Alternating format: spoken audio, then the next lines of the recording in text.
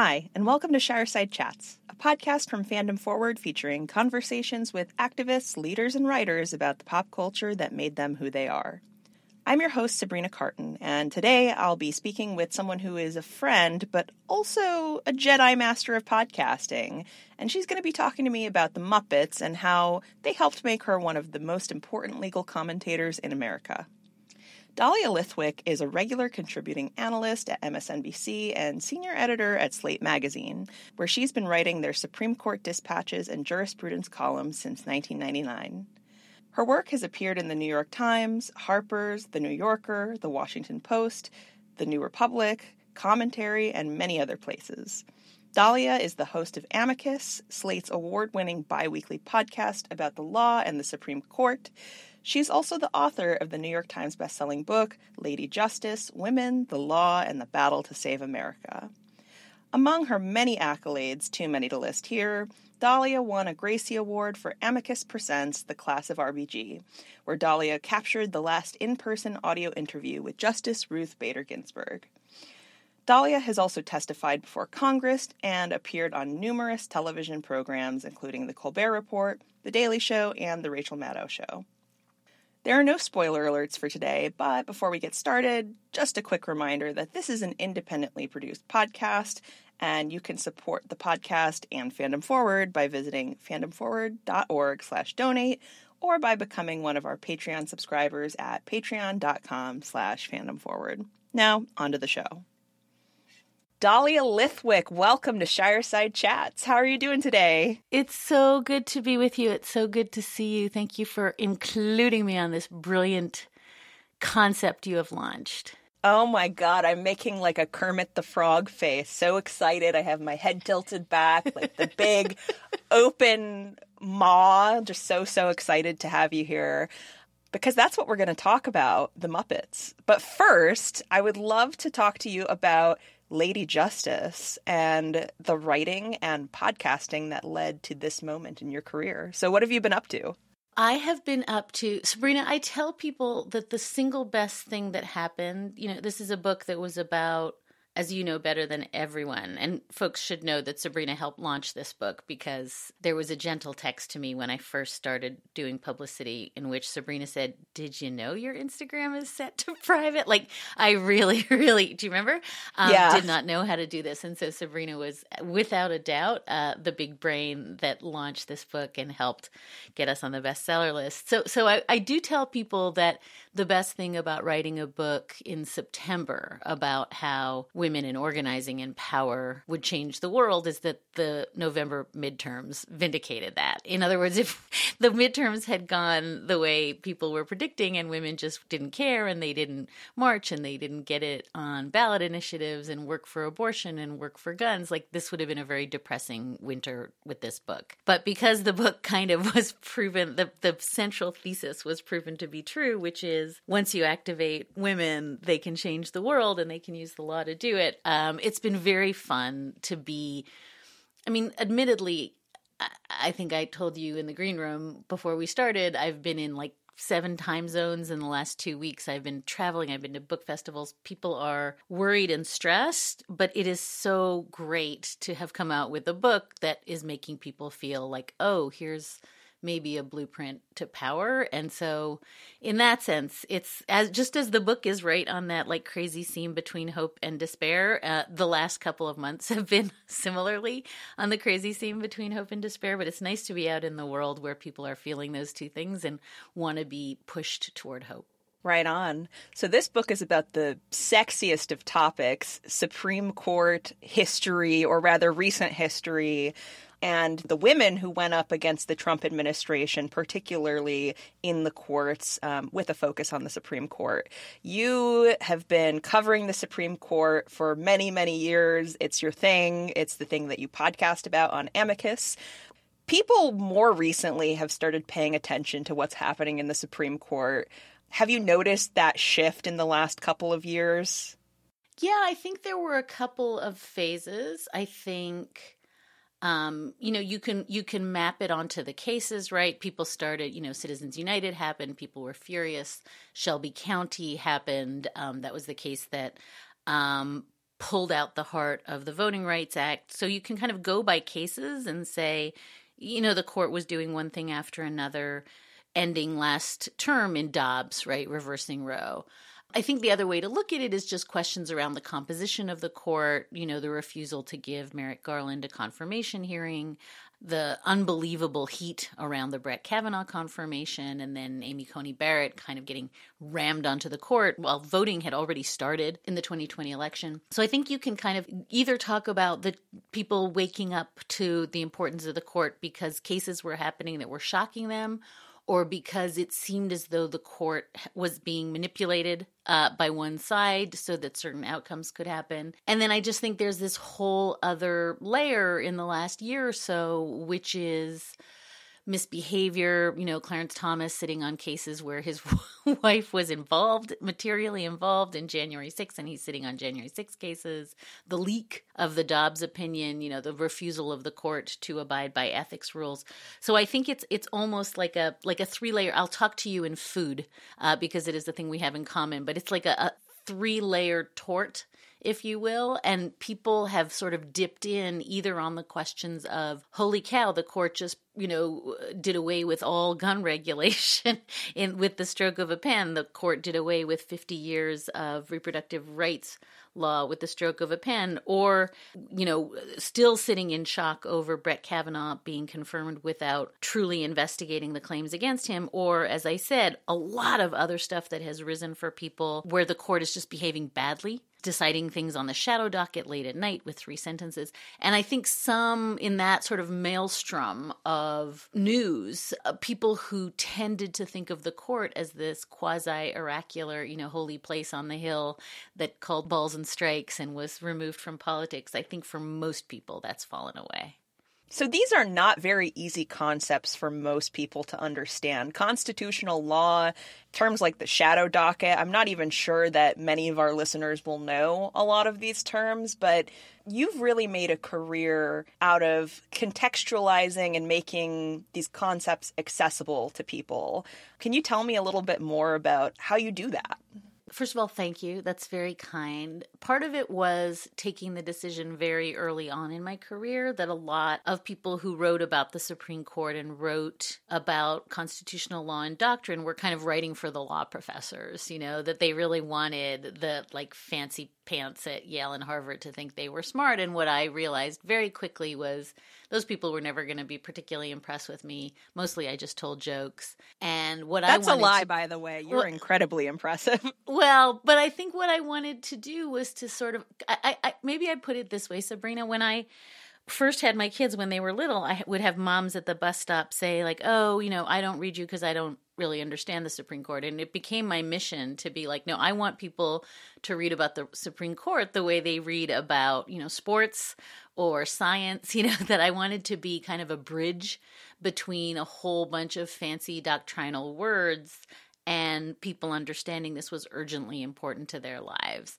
And in some ways, the court did a lot of the heavy lifting for me, as I said, because they've made themselves urgently important in people's lives. And I think millions of people who didn't really get their hackles raised about the Supreme Court, changed their mind in the last year or two when the court, gutted the EPA's power to regulate climate emissions. As I said, struck down gun laws that have existed for 100 years, struck down Roe. So I think the court has helped me make the court central to people's lives, but I've also felt really comfortable trying to explain in ways that would help people who thought this was inaccessible understand that it's not just accessible, it's unbelievably relevant to democracy itself. And so that's been kind of the project. And I think in the time that I've been doing this, there's been many, many, many people who are really good at this. But I think it kind of opened a space to talk about the court in a less rarefied, less let me perform my smartness for you, and more, I'm going to try to tell you the 3 things you need to understand about this case so that you can, know that you have skin in the game. And so that's been sort of the project. On a much more fun note, in the 23 years that you've been writing for Slate, you have written so many pieces about these important Supreme Court cases. And you wrote a very famous viral piece about Muppet theory. So that was in 2012, but I will tell you that Muppet theory has lived on for so many years that my cousins, I didn't know what Muppet theory was before 2020 or 2021. And my husband's cousins mentioned it in a group chat. And I said, oh, what's that? And they said, oh my God, you don't know about Muppet theory. This is a foundational internet text.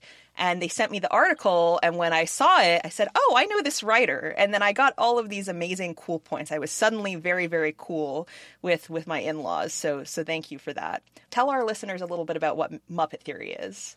Okay, but first I have to lead with a story that's almost as hilarious, which is in all of my years covering the court, the only time I ever got a request from the Public Information Office, which is the very august and sober, kind of public-facing wing of the court, and they said, one of our clerks is getting married and we wanted to get an autographed article for you. Can we hook that up and, have it framed? And I said, of course, thinking it was going to be some important, I covered Bush v. Gore. I covered the Affordable Care Act cases. I covered Heller, the gun case. But no, it was Muppet theory. And I was like, it's good to know that even inside the church, I'm most known for Muppet theory. So yes, it is clearly the most important thing I've ever done. To be followed by Axe, which we can talk about, which is the second most important thing I ever wrote for Slate, which is what happened when I wore Axe body spray for an entire week. But that's a different podcast. Muppet theory is essentially, it occurred to me at some point, and I should note this is all thanks to my son's then first grade teacher, who they were having some kind of festival at school. And this is a person who had like tabbed binders for all the students and cubbies. And you could have like performed surgery in her classroom. She was so meticulous. And then they were sort of out in the hallways doing something with beads. And you could see her eyes were just rolling back in her head. Like it was too much, the chaos. And I probably idly said to her, wow, you are a total order Muppet out of your natural habitat. You can't function. And that afternoon I went home and knocked out Order Muppet, Chaos Muppet. I was sitting, I should say, with my friends Mark McKenna and Amy Woolard in the downtown mall in Charlottesville, talking through this idea that every single person in the world is either a Chaos Muppet or an Order Muppet. And the Order Muppets are famously people like Bert from Ernie and Bert or Kermit the Frog, people who cannot tolerate the world going off the rails. And the Chaos Muppets are Grover and Ernie, Bunsen Honeydew, and the Swedish Chef, right? And it became, honestly, I think it took me an hour and a half to write it. And it still is a thing that, and this is the best part of it, even better than the Supreme Court asking for a signed copy. People use it in their sermons. People use it in their wedding vows. The number of people who've had Chaos Muppet, Order Muppet deployed as part of their wedding vows would make your hair curl. And it's so crazy because it just spoke to something in the way, we just think about how we move through the world. But I guess the only other thing I would say is we are such Muppet heads. You know this about us, Sabrina, but people don't know that both of my children were obsessed. Kobe was obsessed with Cookie Monster, so much so that we dressed up as Cookie Monster. Both his dad and I dressed up as Cookie Monster for Halloween when he was 2. We didn't think it made sense to dress him up because he couldn't see himself. So we were like, we should dress up. Why don't people understand this? And then the babysitter dropped him off and he was so excited he puked right down the mouth of my Cookie Monster costume. No! But he was without doubt, both of my children. So for this, with Elmo, Kobe with Cookie Monster, Muppets have been the beating heart, the lifeblood of my family since our kids were born. So I think in some sense, the fact that I became an avatar for Muppetry is just so flawlessly perfect because there's nothing in my house that isn't ultimately judged by whether it's fuzzy and blue. That's incredible. And I will say, going back to this Muppet Theory article, it opens with a real bang. Every once in a while, an idea comes along that changes the way we all look at ourselves forever. You do not come in softly. You're just this is going to change the world. It's like Descartes. It's like Marx. It's this is a foundational text. And that is very much true. So what kind of Muppet are you then?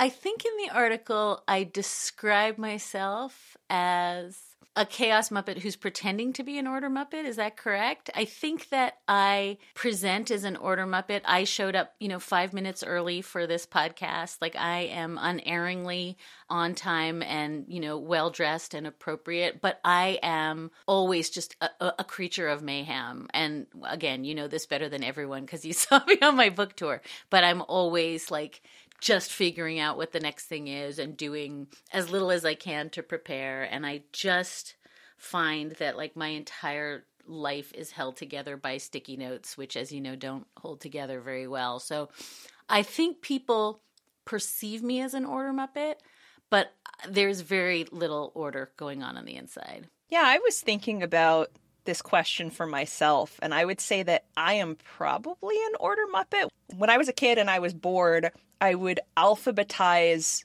our DVD collection at home. I was like 9 years old and alphabetizing the DVDs. And then when I got bored, when I was finished with that and I was still bored, I alphabetized them by MPAA rating, which I don't know what that is, but that is very much Order Muppet behavior. Although sometimes I do feel like a Chaos Muppet. So I guess my question then is it possible to be on a spectrum of orderly versus chaotic? Again, I'm always loath to diagnose, and I think I say in the piece, it's like wearing white pants. Like, you have to ask somebody else. Like, don't just like wear white pants and think they look good. So I am loath to diagnose others, although did you hear how quickly I asserted that you're an Order Muppet? So I guess I'm loath to diagnose and then quickly diagnose. But I think both that there is false consciousness, as I suggested, that you walk around thinking you're one thing, but you're another, and everybody knows that. And my younger son really thought he was a Chaos Muppet, and he, like you, lived to alphabetize and put like label stickers on things, so he's clearly not. And then I think people actually change over their lifetimes. I think actually each of my kids has, over their short teenage lives, kind of my Order Muppet has become more of a Chaos Muppet, and my Chaos Muppet has become more of an Order Muppet. So I think maybe we evolve. And then the other cornerstone of the theory is that so much of this turns on who you're partnered with, right? Because one thing that I will say, and I don't think this is in the article, but it's true, that I had never missed a plane in my life, and my husband had never missed a plane in his life. And the first time we missed a plane was the first trip we took together after we got married, because we both assumed the other person was the Order Muppet, and we sort of just ceded control. And we were like, okay, well, I mean, if he's not rushing to the airport, you want to be really clear with your partner which of you is the Order Muppet going forward, and not assume that one is going to take the reins. Yeah, in the grand scheme of my marriage, I would say that I'm the Order Muppet. So I'm the planner, and then I think you're the Order Muppet in the grand scheme of the planet Earth, to be quite frank. I think you might be like right up there at the top of the Order Muppet food tree. But shucks. But let's go back a few decades, only a few. So I believe you told me that you were a fan of the original Muppet Show when you were growing up, when you were a wee lass. Tell me how you became a Muppet fan. Was it around that time that, Jim Henson was in his golden age of doing the Muppet Show and kind of just getting started with the program and with the movies? I think it was way before. I mean, I think, I was one of those kids who grew up with Sesame Street. I think my first love was Cookie Monster. I'm pretty sure, my crush on Kermit the Frog was so acute as a small child. It's possible I'm a reporter because Kermit the Frog was a reporter. I'm just thinking of that Muppet News flash, and he'd be typing away. It's possible. I'm just thinking out loud that it goes way back to, you are too young to remember this, but there was a very cute little blonde girl who used to do the alphabet with Cookie Monster. I don't remember this specifically, but I know that in the Jim Henson biography, the name of which escapes me, I just know it's called Jim Henson. I forgot who wrote it, but it opens with Kermit the Frog. The author is describing this little girl who keeps messing up the alphabet with Kermit. Is that who you're talking about? Yes. Although I'm remembering her with Cookie Monster. Now we're going to just have to Google this. Well, and I think that what she starts doing is A, B, C, D, E, F, Cookie Monster. And she's saying Cookie Monster. And then Kermit is, doing that face you described at the top of the show, that he's like losing his mind, which she thinks is hilarious. All of which is to say, I think they were so formative to me. So even before the Muppet Show, which I loved later, I think I was like a classic Sesame Street kid. I was the target demographic. And it was so weird, Sabrina, when we had kids and like their entire like psychosexual development was bound up with Cookie Monster and Elmo, to just be like, oh my God, history is repeating. But I think that there is something, I don't know what it is, just like so fundamentally like comforting and like simple about these characters that, and I don't love like Zoe and Abby, and like I'm a purist, right? Like I'm like, why are they bringing in like baby Elmos? What is going on? But did you hate Elmo in the 90s when they invented Elmo? Yes, I still am not super fond of Elmo. Also because I think it's like, deeply destabilizing to talk about yourself in the third person that way. Like Donald Trump and Elmo are the only two diagnostic categories who talk about themselves like that. It's not healthy. But I'm not a huge fan of Elmo. But yes, I think I'm just a purist, and I think my kids are purists. And so the idea that I could be like forever bound up in Muppet lore because of something I like knocked off in an afternoon when my son's first grade teacher was having a slow rolling nervous breakdown about beating, like that, nothing could be better to me. Nothing. Yeah, the first line of your obituary is going to be... Exactly, that is it. Love them. I will say, a few years ago, one of the former editors-in-chief at Slate sent me a note to say, like, did you know that, like, the New York Times is selling some kind of corporate business training using Order Muppets and Chaos? Like, they had totally grifted off the piece and were selling some kind of corporate, And I was just like, I guess, it's a good idea when like people are grifting off you and not. Yeah, but you should be leading that training though. And if you ever want to co-lead a Muppet workshop, I would love to do that. But yeah, I mean, the New York Times has kind of really fallen off the rails recently. So it was just like, come on, you guys, like make up your own taxonomy of characters for your own training of young soulless corporate drones, but don't use my like adorable one that was like completely done out of love for Muppetry.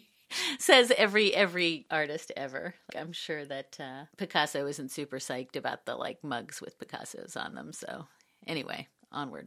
Do you think Picasso was a Chaos Muppet or an Order Muppet? Oh yeah. I mean, this is actually... No, I mean, I was going to say, it's actually interesting because this is why I sort of, I like the Bronte sisters, who I identify with? Charlotte, the Order Muppet. Always. I like the Order Muppets. Emily makes me very, very nervous. I don't like the Chaos Muppet artists. There it is. There it is. So when I think of you, I just think of the Muppets. I mean, I also think of the Supreme Court and everything that's happening in this country and the possible decline of democracy. But mostly I just think of Muppets and the humor of the Muppets and just the joyfulness that they exude. And I see that coming from you and your work, even in dark times, even when, you're trying to parse through difficult subject matter. What are the qualities that you like most about Cookie Monster or your other favorite Muppets? I mean, again, I think for me it goes back to... I'm just going to use the word basic. I think I'm really, really basic. And I just think... if you can explain like strict scrutiny, intermediate scrutiny, and rational basis scrutiny, in Supreme Court doctrine using Muppets, you use Muppets. Like you don't need to use, your first year con law textbook to do that. And so for me, I think it does go back to, and by the way, I think this is very gendered in two ways. I will say possibly the only controversial thing I'm going to say other than that I didn't like Elmo. Maybe that's really going to be the thing that tanks my career. But if that doesn't tank my career, I would say this is the controversial thing I will say. I think that when women ask me how you kind of get past a lot of the misogyny and trolling and vitriol of public-facing life, I think that one of the things that has helped me immensely in my career is humor. I think it's a way to, make people feel easier. It takes the temperature down. I always found, even when I was writing about, as you say, like what feel like existential threats to democracy, if you can couch it in a good metaphor or in a joke or in some kind of self-deprecating joke, it slightly helps people not want to come out and punch you for being a girl. And that has just been, right or wrong, something I've done throughout my life. And I don't think people should, use humor at the expense of being real and of saying what is true. But I do think it is a way that kind of arrests people out of their normal mode of, I just want to scream all the time and set everyone on fire. And I think that another thing that I have really noticed is that a lot of the women, and I know you and I have talked about this, but a lot of the women that I quote, even in Lady Justice, whether it's Rebecca Solnit or Rebecca Traister or Rachel Maddow or Mary Beard, are people who are really, I think, dedicated to this project of just explaining really carefully and not necessarily performing that they're the smartest person in the room or that they won all the awards, but trying to brings people. Heather Cox Richardson is another really good example of this. I think there's just so many women that I think have stepped into the breach in the Trump years, particularly in journalism. Rachel Maddow, I think, is so singularly gifted at this. But I really think it's part of just being prepared to listen and then being prepared to explain in a way that is not necessarily a modality that we've had in public intellectual life that much. And so I think for me, how this relates to Cookie Monster, I'm not entirely sure.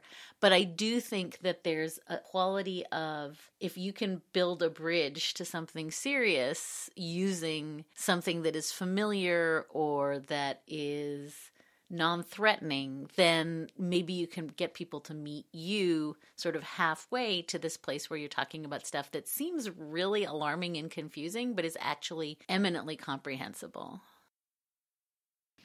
There's this question that's been going around on Twitter, my favorite place, about, if you were to make a Muppet movie where everyone was a Muppet, but there was one human actor and it's a remake of a movie, what would it be? So I'm going to ask you that question. That's hard.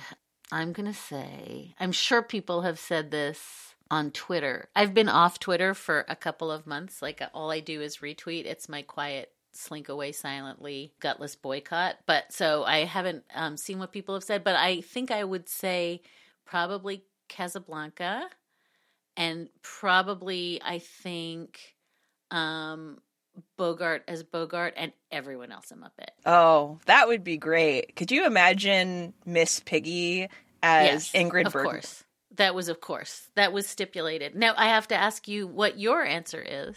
Lord of the Rings.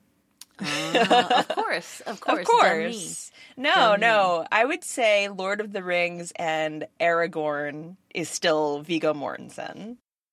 Because he's so sexy. You have to have Viggo Mortensen. But everybody else could be a Muppet. Yeah. Well, that's kind of my Bogart answer. Like, I cannot imagine Kermit playing Bogey, but I could see Miss Piggy doing Bergman. I could see it. She's got a bigger range. Kermit would be Laszlo, like the other guy that she winds up with. Spoilies for Casablanca. You've had 100 years. If you haven't seen it, it's your fault. You've had 80 years. Get over it. It's a classic. I mean, I'm kind of thinking of musicals now just because it would be funny. To do like Seven Brides for Seven Brothers or something like just shockingly, revanchously sexist, and only have Howard Keel and all Muppets. But I have to, this is something I would take very seriously, applying Muppets to Seven Brides for Seven Brothers. So let's stick with Casablanca. Right on.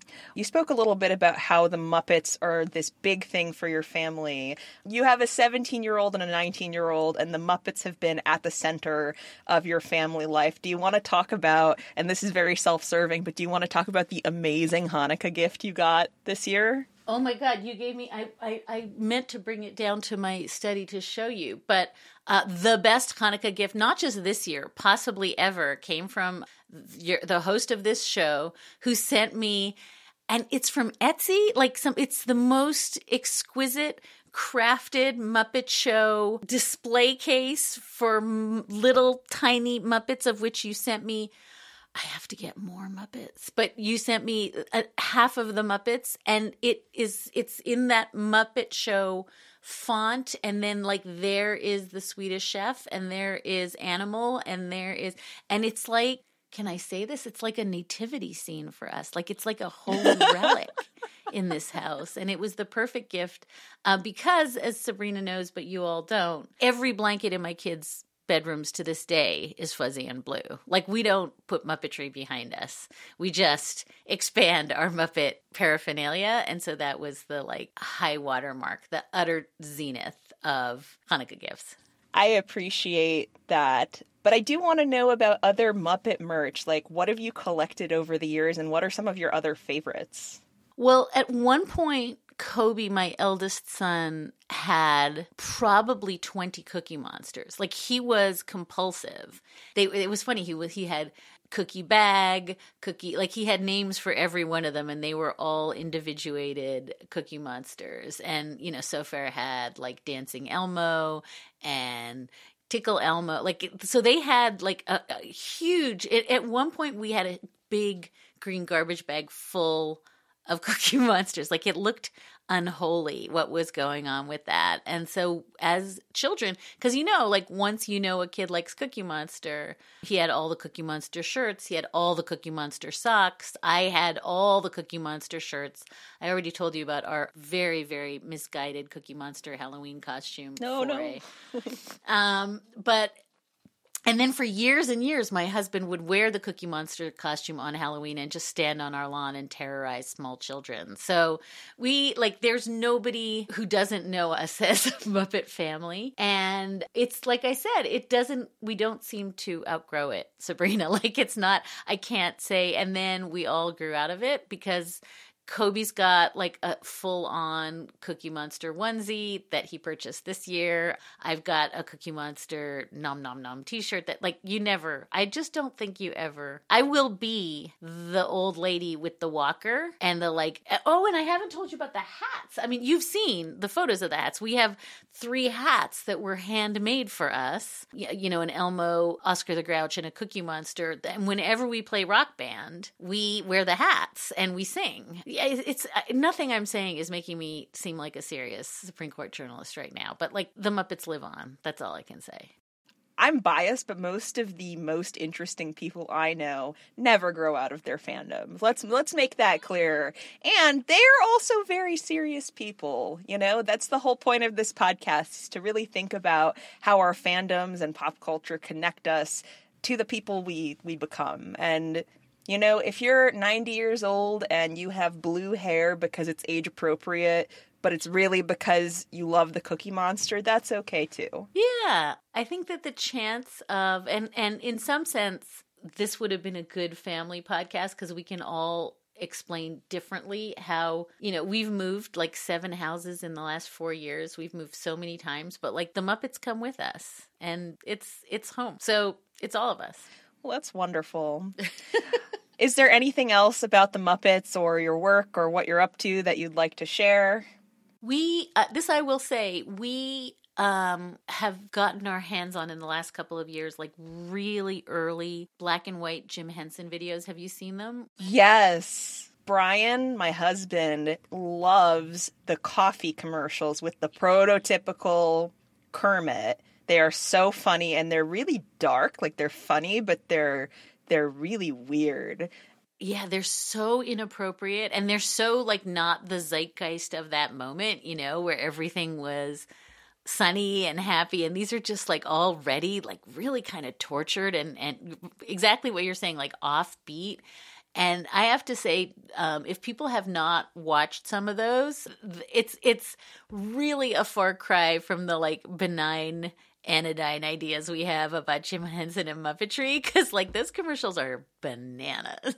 I love them. Black and white, on the internet, and dark AF. Right on. Dahlia, thank you for joining me on Shireside Chats.